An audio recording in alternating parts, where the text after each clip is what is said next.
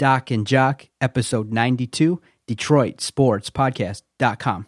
You basically laid out what Adam and I talk about several times on this podcast. Maybe with new leadership, with the insurgence of new young players, this team can get a fresh start and make the road again to the Stanley Cup. Talk a little bit about head coach Blashill in Grand Rapids and his ability to work with the young players here on the main roster. Should he become the next Red Wing head coach?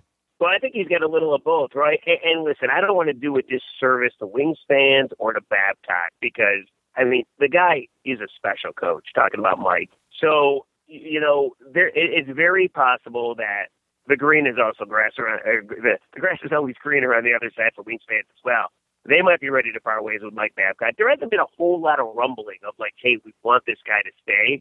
But then when Blashill comes or whoever else they hire, you know, it might not be as good. So that is a possibility.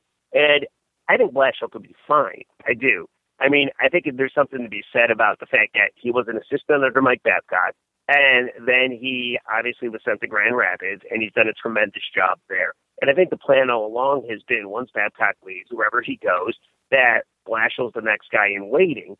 So I think he'll do a fine job as far as like how the team will play or philosophies. I think they're going to be really similar to Mike Babcock. I think the one thing you have with a guy like Blashill, and it's a good thing, is number one, he's coached the majority of this team. I mean, yeah, he hasn't coached Zetterberg or Franzen or Datsuk or even Nick Kronwall, but pretty much everybody else on this team and everybody that will be on this team, whether it be a Landon Ferraro or an Anthony Mantha or a Timu Polkinen. I mean, these are guys that should be on the big club in the next 2 to 3 years. He's coached them. He knows them. I think that's got to pay dividends. I think that's a definite plus in his corner. The second thing with him is he's a different guy than Mike Babcock as far as how he handles people. So maybe a lighter approach does wonders for the veterans. I don't know that for a fact, but I've been described or I've been told that he's just as good as Babcock, according to people that are around him. So what else are they going to say? But he's also handles things a little different than Mike does. Mike rides you. There's no question about it. And that's cool. It's work.